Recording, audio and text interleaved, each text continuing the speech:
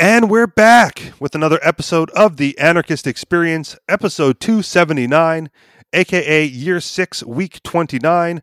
Coming at you this week, as always, I am your host, Mr. Rich E. Rich, along with MC Chaos. Hello, gentlemen. And as you know, this is your weekly call-in show. So those numbers for you to dial are 303-335-9527 or 303-835-1301.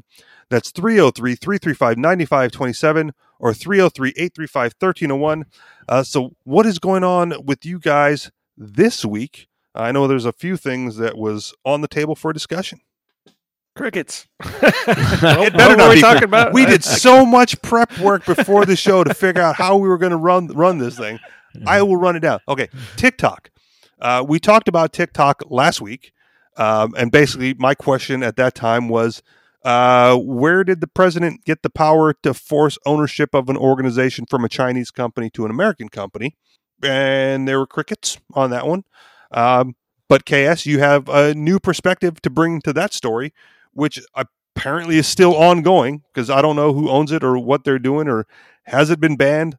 I double checked yesterday after I read the article that said TikTok is banned. I can still log in. I don't follow anybody, but I can, one of those things with new tech, man. They go like, here's the newest, biggest thing, and I go, okay, I download it, and then I end up back on Facebook. So what's the new perspective or what's the new news with the whole TikTok ban in the United States? Well, it just seems like one more way that the government has chosen to protect us from ourselves. In other words, we might use that service, so therefore we're not allowed to, because the government has decided that the Chinese government is using information from that service. Well, that was the same argument that the Chinese government gave when they cut off Google and Facebook and YouTube, and everybody criticized them, saying you don't even trust your own population. And the Chinese government said, well, now for national security reasons, we can't allow these intrusions into the Chinese market. Well, the same thing is going on here. In other words, rather than letting consumers know what is happening with their information and letting them decide whether they want that to be used in order to be able to utilize the service, the government is just saying, no, you're not allowed to. And in a way, I have that same problem with people who were complaining. The government said, well, we're going to put up trade barriers against China because they're stealing ideas of what is considered intellectual property rights when businesses go to China and do business there, and their ideas are used by other Chinese companies or in other ways that maybe without permission. It's no surprise to companies that happens. And in my opinion, if you don't want the Chinese government or Chinese companies to steal your stuff, you don't do business with them. You don't just go there in the first place. And it seems to me that this is the same kind of thing. The government's protecting us from decisions that we might make on our own. Now, you say that the government is protecting us from decisions we might make on our own. TikTok is typically utilized by younger members of the citizenry, the population, who may not be privy to international relationships and have no problem using TikTok because it serves their own personal interest, insofar as they get to watch funny videos of their friends and people they follow doing weird stuff, which has nothing to do with China or the like. But if in doing so, the Chinese government are stealing data and stealing secrets from their phone, maybe because they're not aware of that world, they need to be protected. What are your thoughts on that?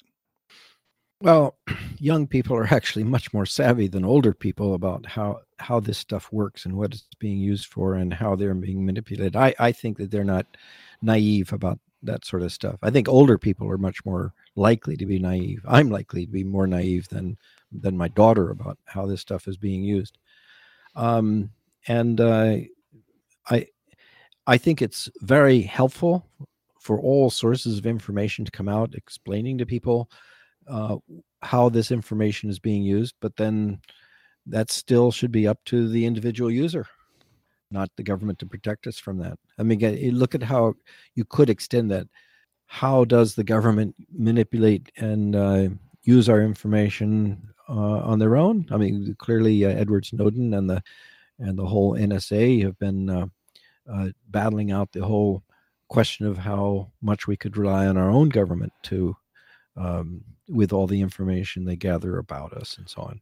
Well, let's bring up Edward Snowden real quick, because wasn't one of his regrets, for lack of a better term, that he gave us all this information, he showed us what was going on, he went through all that trouble, he's basically banished from his own country, and the general population doesn't care and continued on regardless of his warnings, right? And he was like, well, I might not have gone through all this trouble if I knew you guys didn't care. So the American people have made the choice, right? That we don't care about state secrets. Have all the information you want. And so maybe if the Chinese want the information and the United States doesn't want them to get it, it's best to not leave it up to the population to decide, because they don't care. Well, the population isn't a collective mind where it's all, when you say, oh, you don't care, well, that's talking about the country as a collective. You can choose whether you care or not by disconnecting from it. You don't have to use Facebook and YouTube and Google and these things if you don't want the connection. But if you don't feel that information about you is a threat personally, then you use it. People are weighing these risks in their own mind. What are the benefits versus the potential costs? Maybe they make the judgments badly, but they make that judgments all the time badly in elections. But that's life. There's KS, but we're not talking about just personal risk. It's not like the Chinese government is going to get the information from John Smith down the road off of his TikTok account and only use that to attack John Smith down the road. They're going to get John Smith's information collected with millions of other TikTok users and use that collectively against the entire country. So individuals are putting their entire country at risk by using this technology willy-nilly.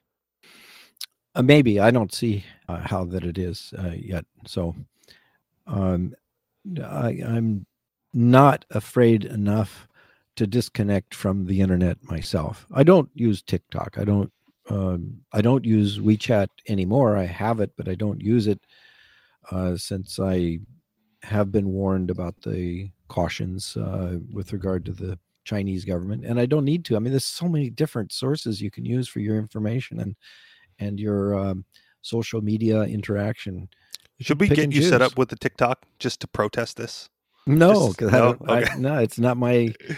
It's not your I'm bag. just making an intellectual statement about it, but it doesn't mean that I want to be a party to it.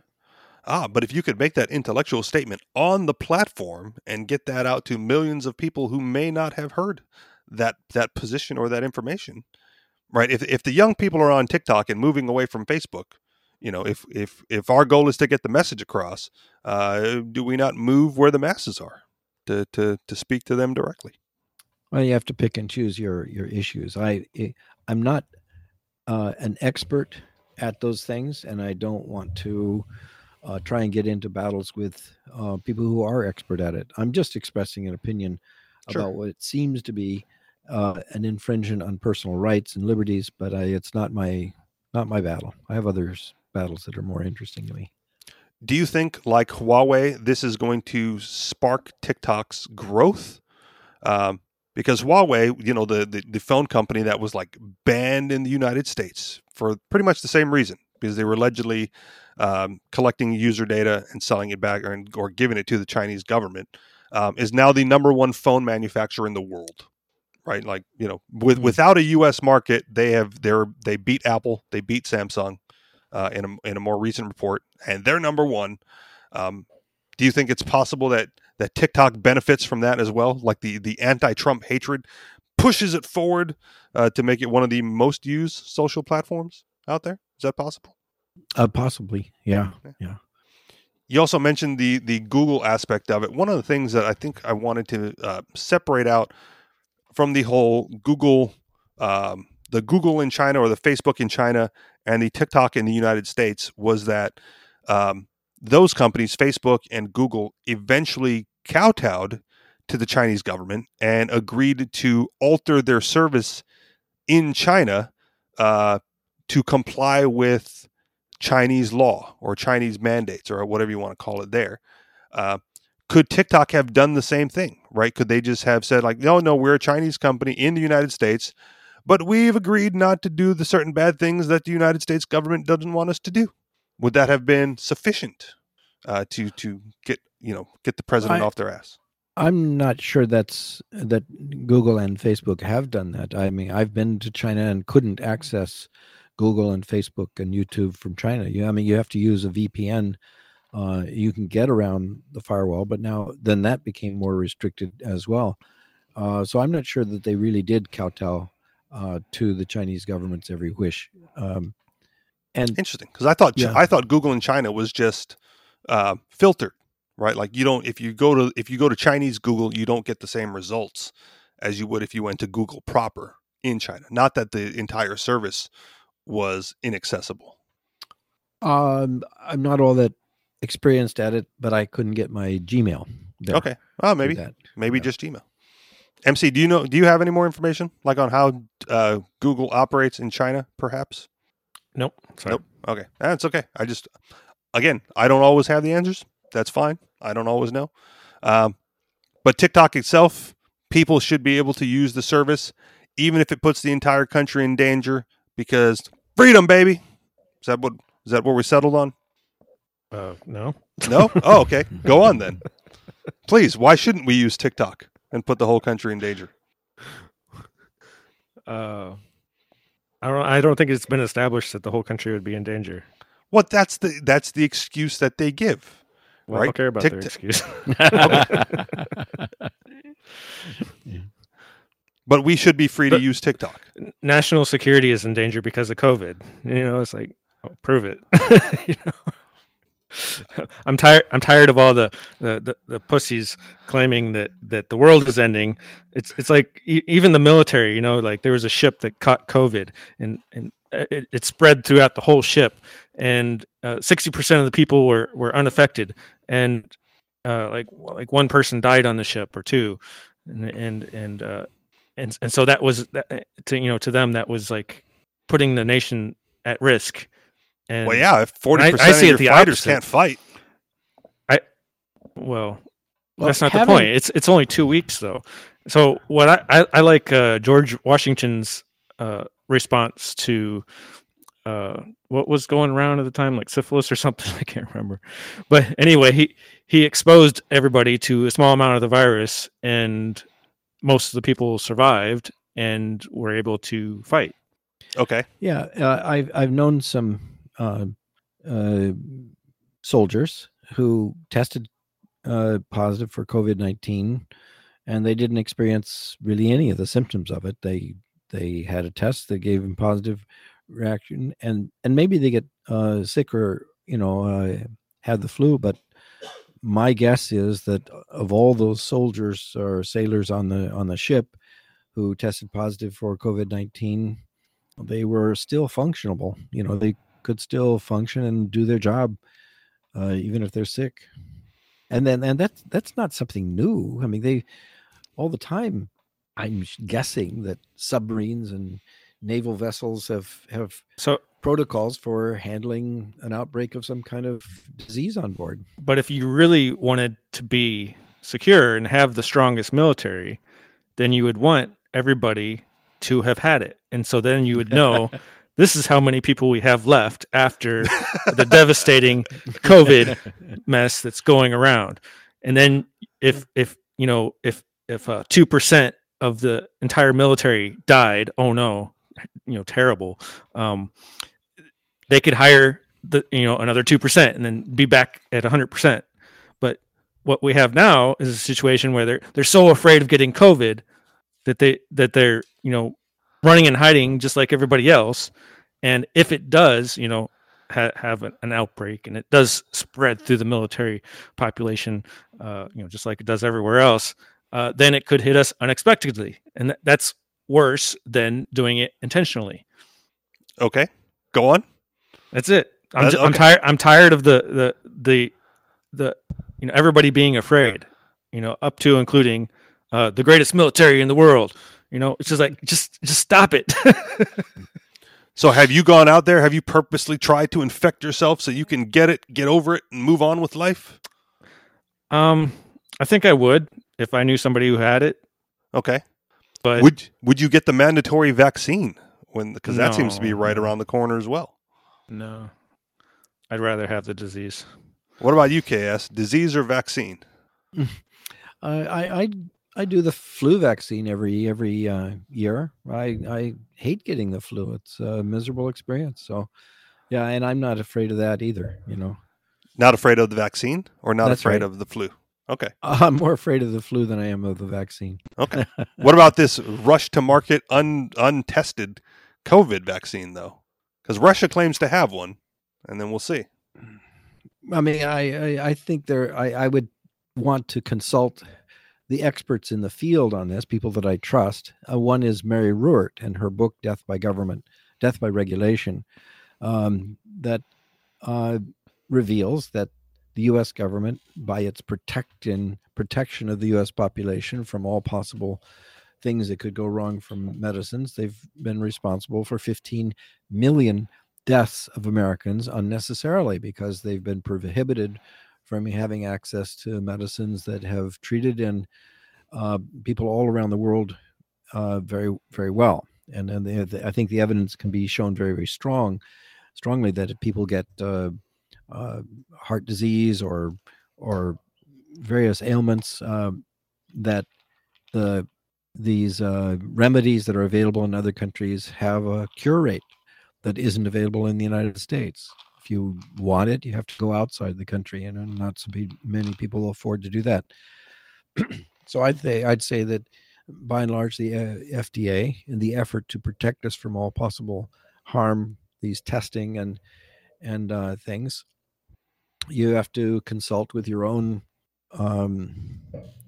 advisors on which you can trust and which you can't, and that you really are having the FDA, the government itself, rule whether or not something is safe and effective is not the end all in the word about safety. Let's dig a little deeper into this COVID vaccine debate then, because this is one of those situations where you would think libertarians would be excited, right? Because they're going to rush this vaccine to market. It's not going to go through the rigors of testing and through that normal FDA channel process that takes year upon year or decades to get verified and passed, because it's so pervasive that there's no time for that. We must get it. We must briefly test it, and then if 3 people survive 3 tests, boom, straight to market. Shouldn't we champion that then? Well, you remember that HIV or AIDS was a very deadly disease, and there were all kinds of government barriers to any kind of treatment that would be allowed to save people's lives. And fortunately, people just circumvented to save their own lives, which they have a right to do. And maybe they succeeded, maybe they didn't succeed, but that was their choice and their right to do because they're weighing their own risk. Finally, people in government were persuaded to allow the advance of some medicines and drugs that were saving people's lives, and they got out of the way. I mean, maybe not so many people. I think people in the gay community felt it was a very, very big issue to them because the chances of and the risk was much greater. The people in the hetero community weren't as worried about it because they didn't think it would affect them as much.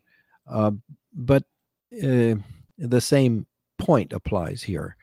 Whether you're an old person, you could say, well, you're much more at risk than a young person. Any kind of disease is going to affect some people in greater percentages than others. and those judgments have to be weighed by the person themselves, not by the government. Sure. And the advisors that they choose. I'm not saying just go out and take any snake oil that's peddled out there on the street corner.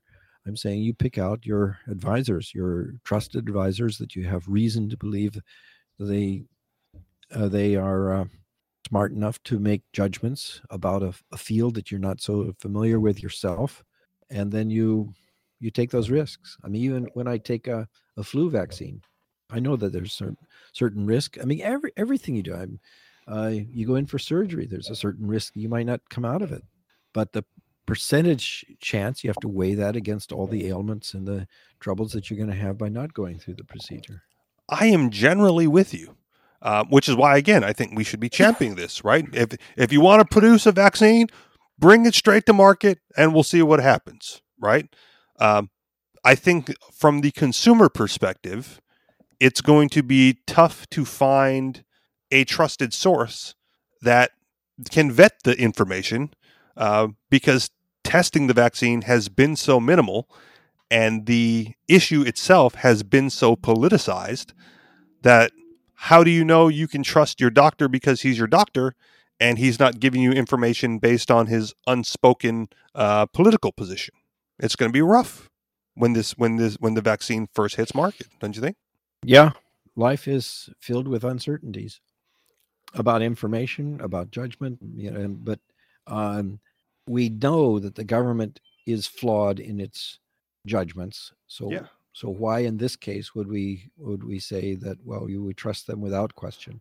Well, I'm not saying you trust them without question. I'm saying that they're basically getting out of the way on this one. They're doing what we would have advocated for by rushing the vaccine to market, mostly untested, right? It's not going to go through the same process every other drug that comes to market has to go through, because COVID is such a unique phenomenon, and the vaccine, when it's available, will just hit the streets. No need for extensive testing. Does it work? Are you cured? Boom, right to market. No need to trust the government on this one, because they're not going to be putting it through the rigors of all the other, you mentioned the age drugs, right? That could have taken decades to get to market. Not going to happen in this case. Well, okay, you're saying no testing. That's not exactly the case either. I'm sure that a vaccine comes to the fore and to the attention of everybody as a possible cure because of the scrutiny that it has received. But it's not 10 years worth of testing. A lot of these drugs are very, very much discouraged because they're very expensive to do all the testing and to go through all the hoops that are necessary over a long period of time. That's great for major drug companies that can afford that, but it is often stands in the way of the minor drugs for minor ailments and all kinds of non-established routes to cures. Okay, so you think that when the COVID vaccine, whether it's the Russian one that they claim to have or whatever one the United States is working on, if that comes to market within the next few months, say, you will be of the position that it has gone through all the medical rigors required to bring a vaccine to market, regardless of what the FDA says.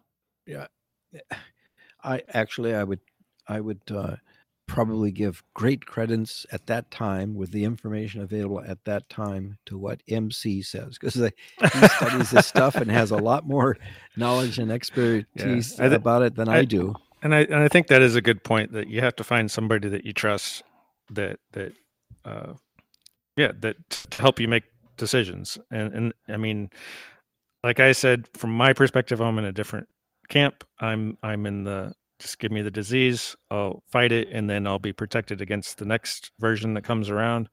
Because there probably will be one. Sure. It's kind of like the flu. The flu goes around, and I haven't had mutated. I haven't had the flu in years, and maybe it's because of the supplements I've been taking, and maybe not. I don't know, but I'm sure I've been exposed to it. I mean, it's almost impossible to avoid. Well, so I'll try to phrase the question similarly to how I phrase it for KS. If the vaccine comes to market in a relatively short amount of time, right? Like, within the next few months, not 2025, and they finally get the vaccine going, because by that time, sure, it's probably been tested. But if they get the vaccine out in the next few months, would you put your faith in that pharmaceutical company to have done all the testing and going through all the rigors of testing as they would any other vaccine that doesn't get released to market as quickly? Like, do you think that can be done in a short order? Is my question. Safely. I don't know, and I don't care. So I'm probably not even going to study what they're studying and stuff like that. So it's not something I'm concerned about. Okay.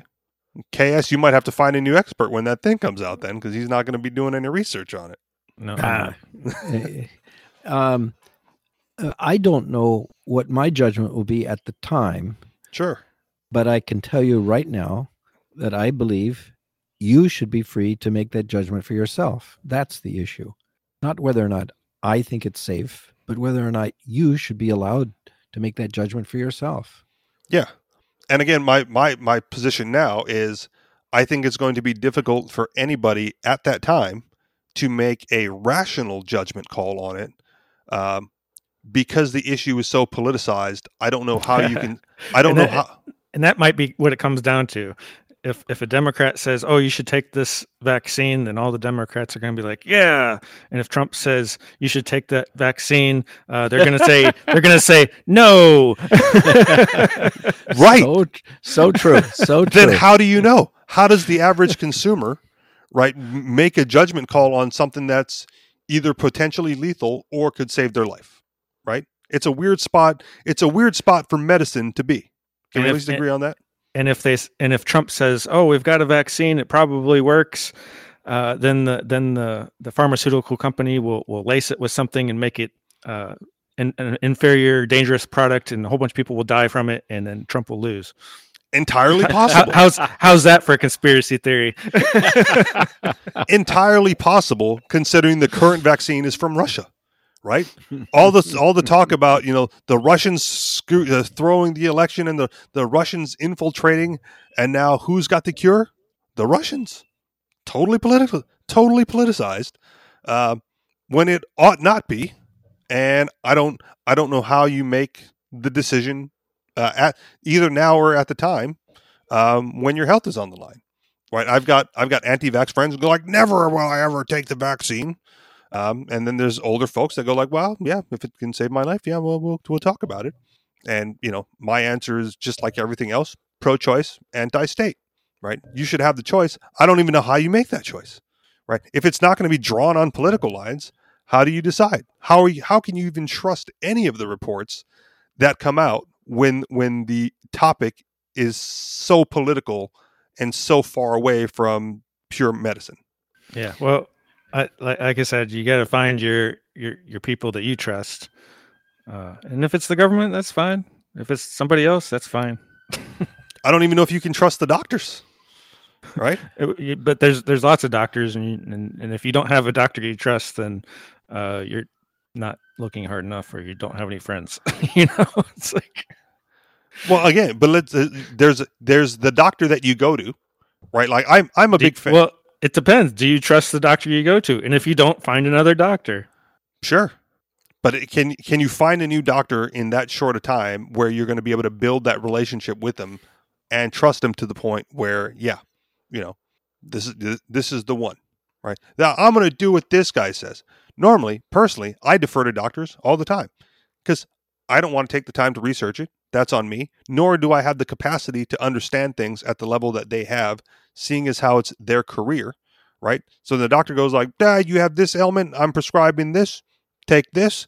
I go, "All right, let's do it." Because why not? Who else am I going to go to? How many second opinions do I need to get? And if I do the research, how much time do I do the research? As far as that goes, for me, the way to find out if it's a good doctor or not, say you have some ailment and they give you something to make the symptoms go away. The next question I would ask them is, "Okay, I've got this drug. It'll make the symptoms go away, but how can I heal myself so that I don't need the drug anymore?" Well, then you're never going to get that from a doctor. Okay, well, there are some, and there's some doctors that tell you like, oh, well, if you change your diet, then this will improve, and then you won't need the drug anymore. And I would say you don't even need a doctor for that, because that seems common sense.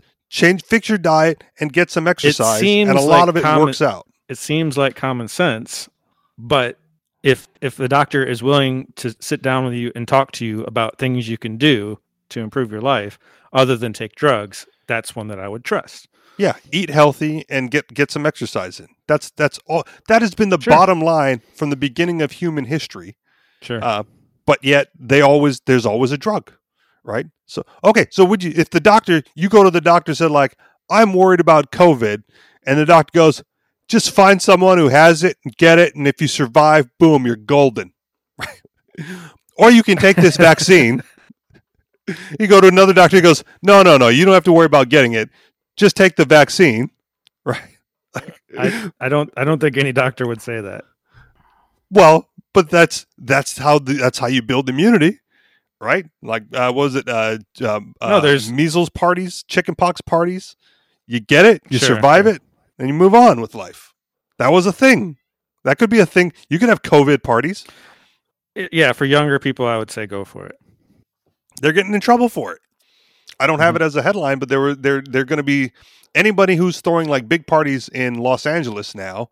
Once the police are called, the police are going to respond to the call, and then they're cutting off power and water in LA for big gatherings. Not a joke, right? So if your medical prescription is to just get it, survive, and move on, the best way to get everyone to get it is to all meet up at the same place. Everyone gets it. But now you're under threat of violence from the state for doing what you think is medically best in your interest, or in your medical best interest. What do you do?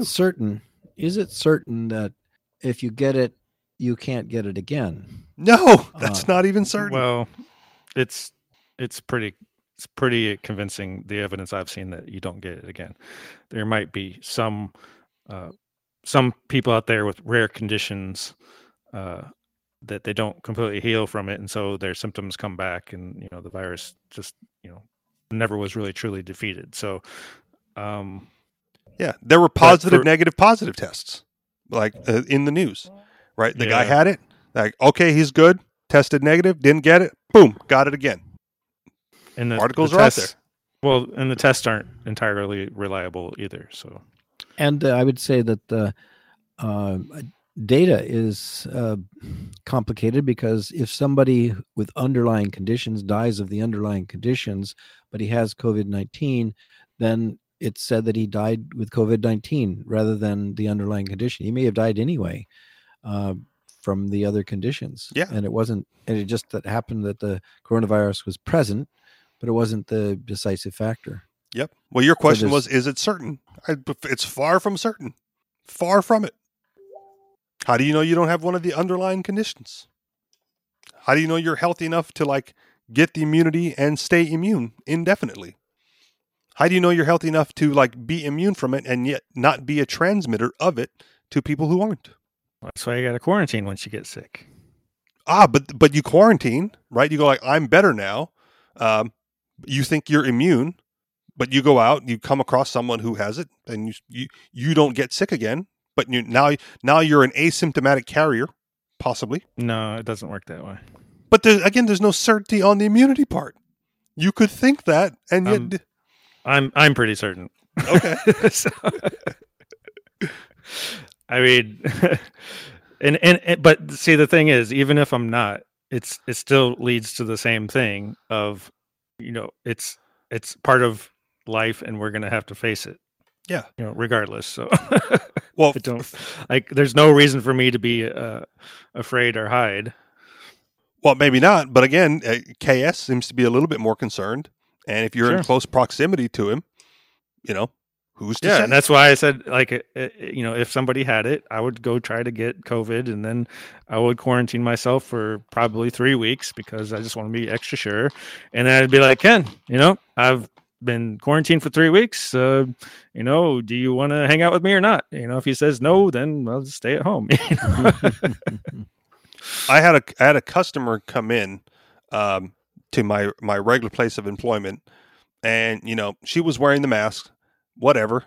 I don't personally require it, nor do I really care, because I've had enough people come in and go, "Do I have to wear this thing?" And I go, "Yeah, you do what you want, man. You want to take it off, take it off. I don't care." But she was one of the rare ones that decided to then take it off and then actually admit that she probably had it at some point.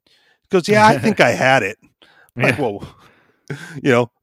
Deep down I was like, well, then why would you take the mask off? Right? Like you're the qualifying person that's supposed to be wearing the mask. Right. by all accounts, right? It's to prevent others from getting it if you think you may have it. Right. But no, I still don't care. And that was a few weeks ago. So if I had it, I've spread it and it's gone now. But I never, that went through my mind, but I didn't do anything about it. I'm like, oh, okay, good. Now we really get to put this to the test as to whether or not it's as transmissible or as deadly or as pervasive as they claim, because that could have been a possible exposure, and I'm still alive, and everyone around me is still alive, and on goes life. We transitioned into the COVID thing, so I know that there was a couple more topics that you wanted to get into, KS. But I also had this headline regarding the COVID thing because Hawaii reinstates restrictions.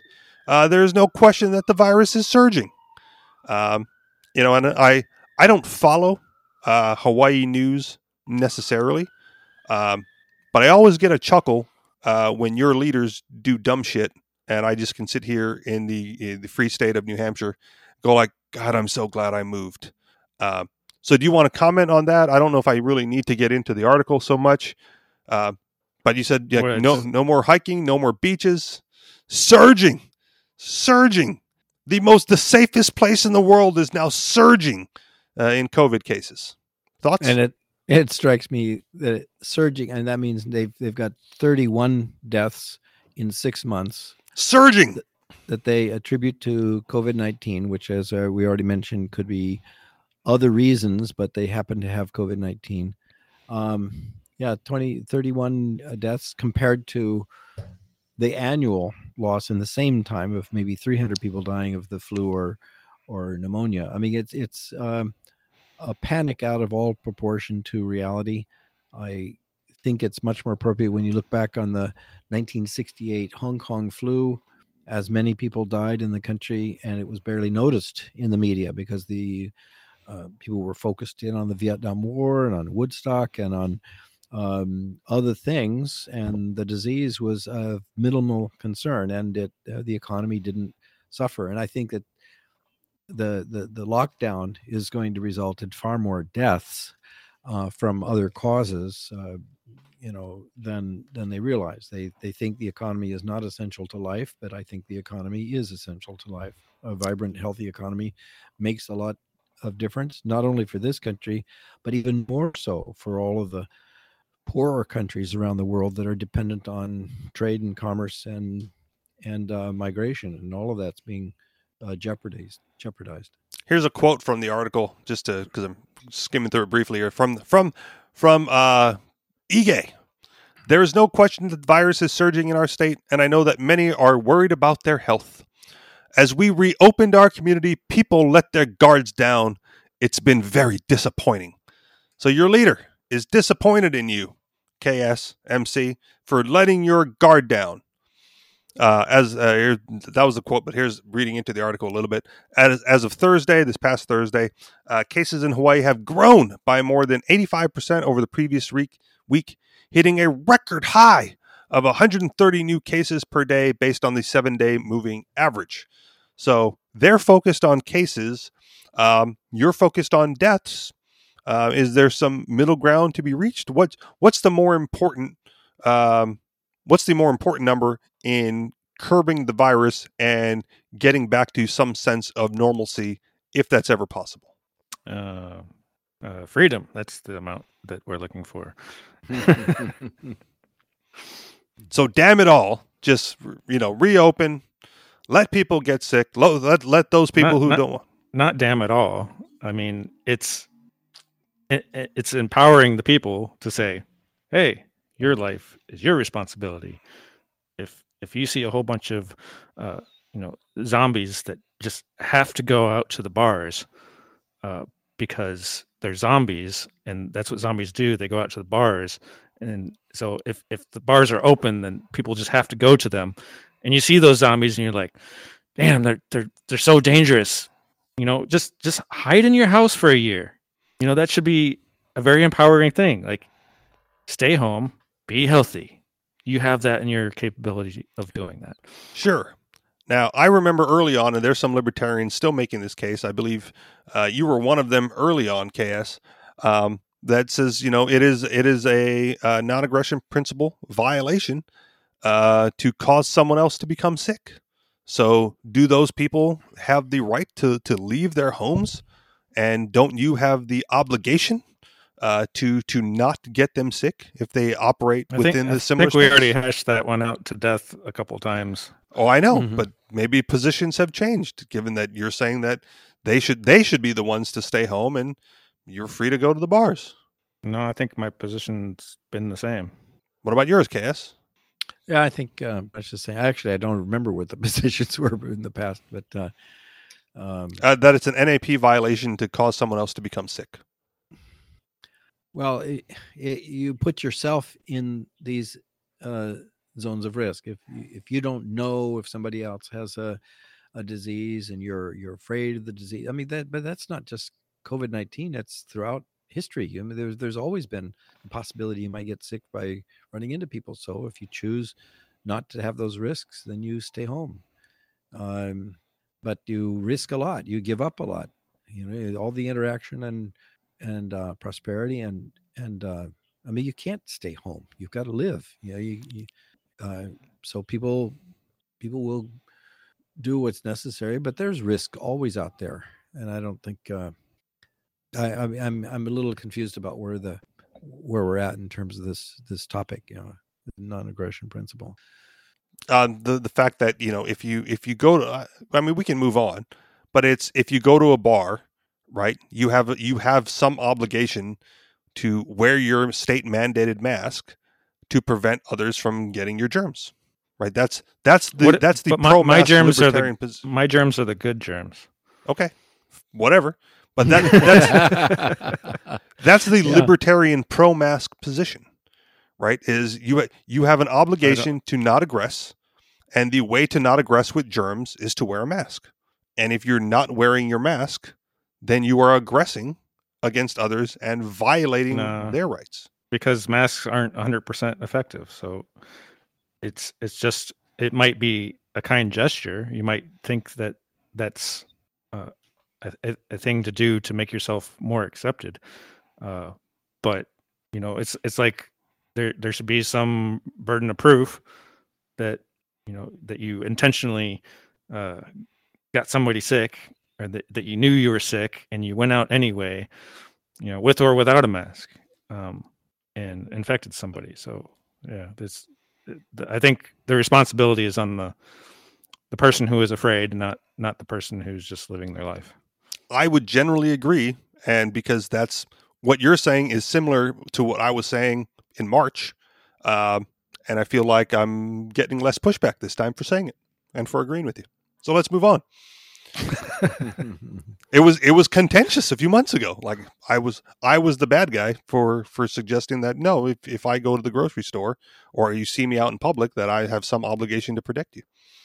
I think you added the stipulation before that you knew you were sick and you still went out anyway, with or without a mask, and it's everybody else's responsibility to deal with it. Because in the case of COVID, right, you have to operate under the presumption that you're sick at all times. That's what I said was. You don't have to, though. That's the insidious nature of it, though, because there's been no retraction on the claim that the virus can lay dormant for 14 days before you see symptoms. So you can be an asymptomatic carrier for up to 14 days at all times, right? Whether or not you've had it or not. I mean, we said that once you get it, you can't pass it. That's your belief at this point. But if you could be an asymptomatic carrier at all times, you were then obligated to act as such. Coulda, shoulda, woulda. Who cares? I'm with you. But your stipulation before, when you said it got contentious, was when you said, I'm sick and I'm going out anyway, and everybody else should just have to deal with it however they want. And I say, well, at least that's a dick move, and I'm against dick moves. So okay, whether we should or should not get the state involved is okay, a separate argument. But if you're sick, you should stay home. Don't be a dick. Okay, but if you're asymptomatic, you still could be sick. Yeah, if you don't know, you don't know. I mean, that's just like how disease and the flu and everything else has always spread. And so if we're going to say, well, you can't go out because COVID's out there, then, well, we shouldn't go out because the flu is out there, because the flu is more dangerous to kids. And no, you just wear your mask. Everything. Well, it's not 100% effective though. So you're still something's better than nothing. Maybe. But that's the pushback. But it doesn't solve anything. Like the flu's still out there. You can still infect somebody. I'm with you. But the reason I said if you're sick before is because there was always a presumption that at any moment you could be sick, right? Because of the dormancy of the virus itself, right? There's always the presumption that you could be an asymptomatic carrier, and if you accept that there's a 14-day dormancy, and you could always be an asymptomatic carrier, then every single day you walk out your door, you have to presume that you are sick, and you could be an asymptomatic carrier, and then therefore act accordingly in alignment with the non-aggression principle, if that's your core belief system. And libertarians will argue that if that's the case, you always wear a mask. Presuming I'm sick isn't part of my core belief system. Okay. Then do you not believe that the virus has the 14-day dormancy then? Do you have to be symptomatic in your belief system? It doesn't matter to me. How can it not? That's the core part of the argument.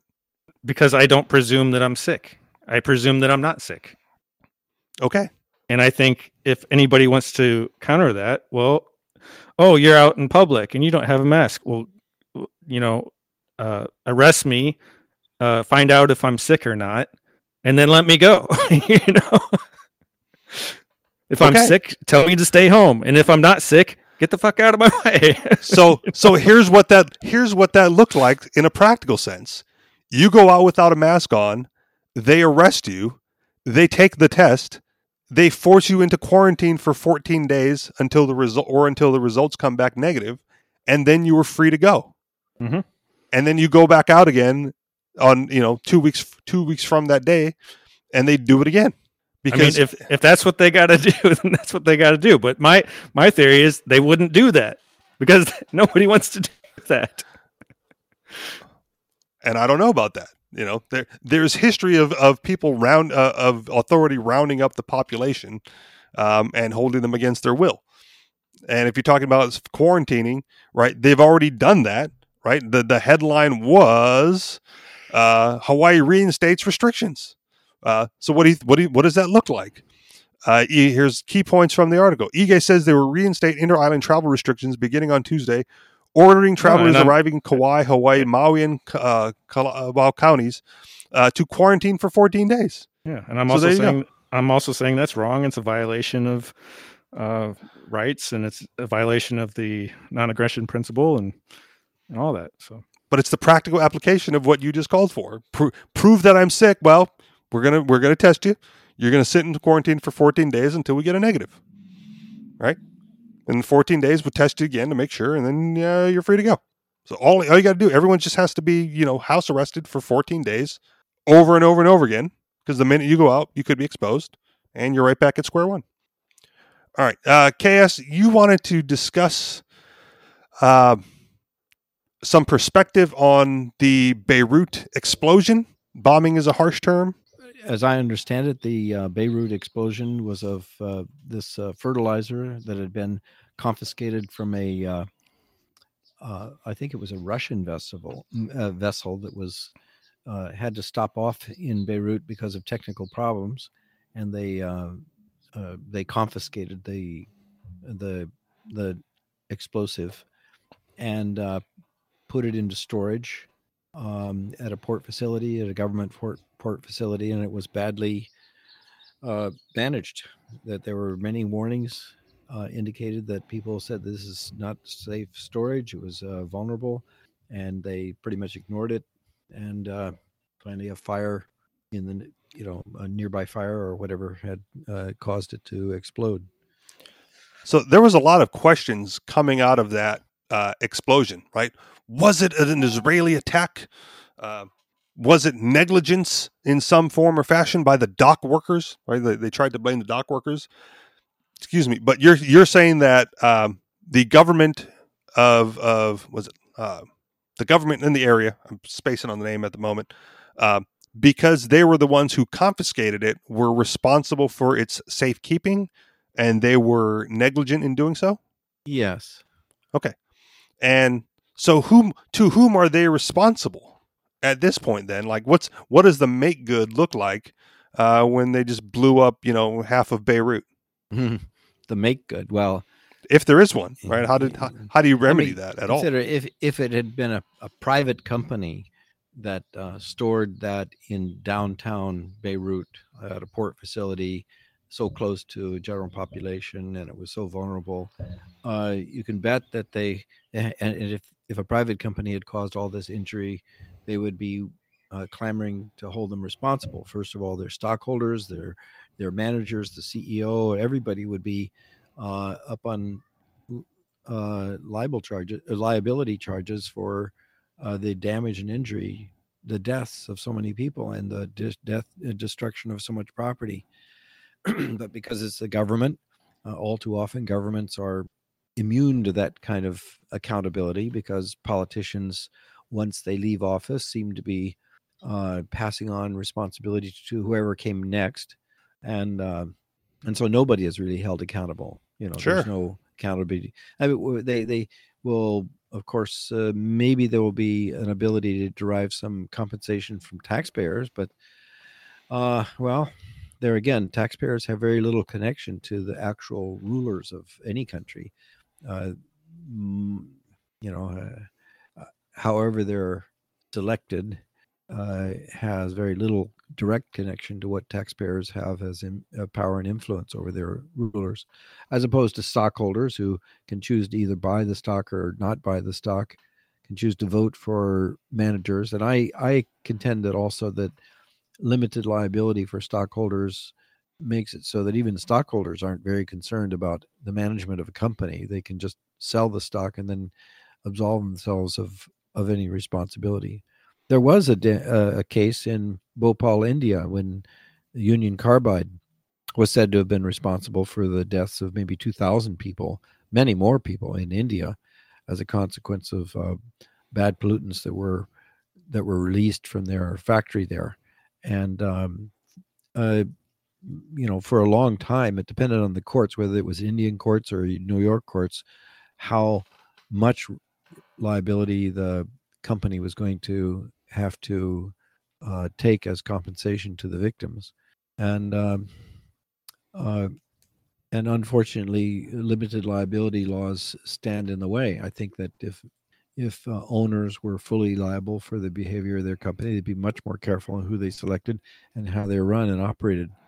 But that's what the difference you would expect with personal accountability with politicians, even more obscure than with corporations.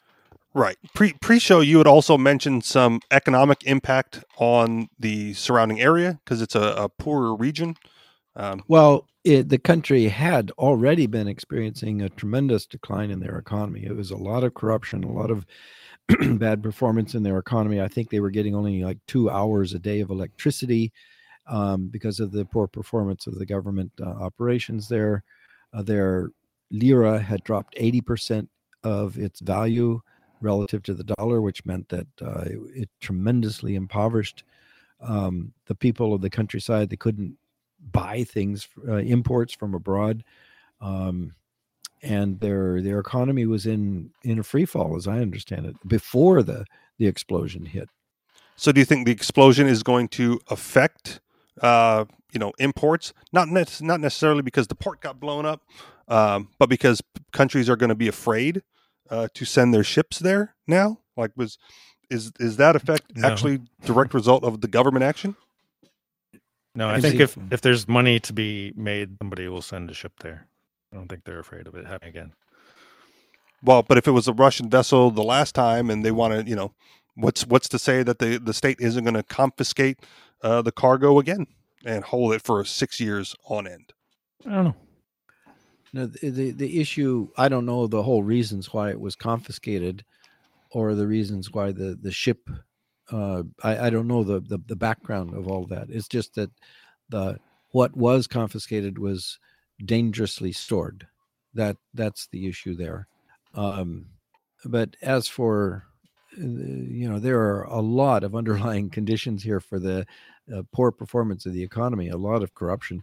I'd say that also, I was there just a few years ago myself, and I was very impressed that this country of 4 million population had 2 million Syrian refugees in their country who were fleeing the war in Syria.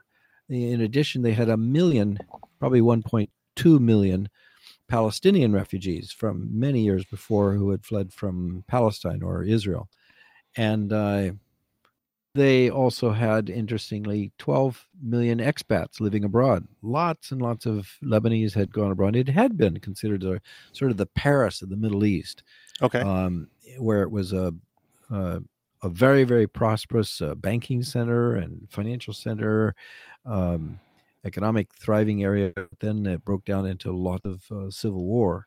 But I'd have to say that it was a refuge for a lot of refugees fleeing conflict and war in the region.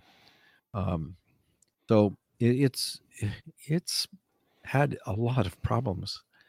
Okay. And is there a prescription aside from just eliminating the state over there as well, to bring it back to some sort of prominence, I guess?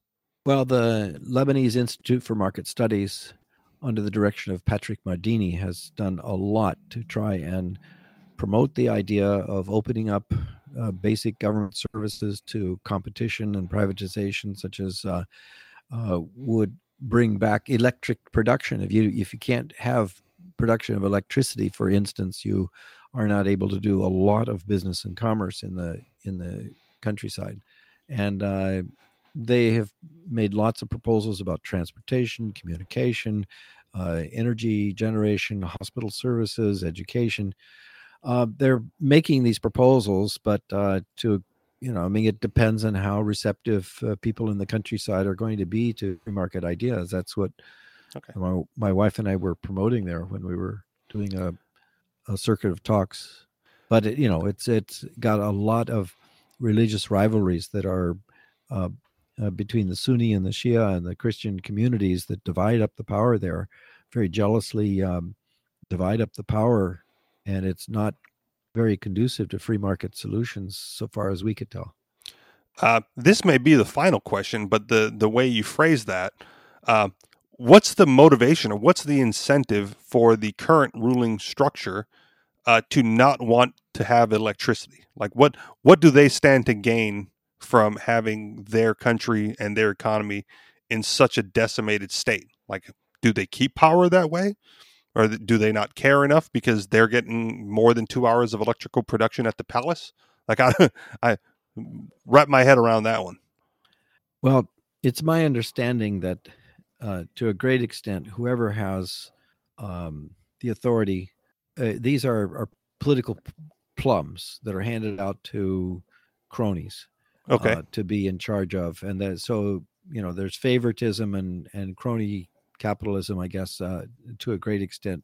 Whoever gets the monopoly privilege, you could say, of providing electricity or garbage pickup or one thing or another, these things are fiefdoms, domains of power, and they're jealously guarded against competition.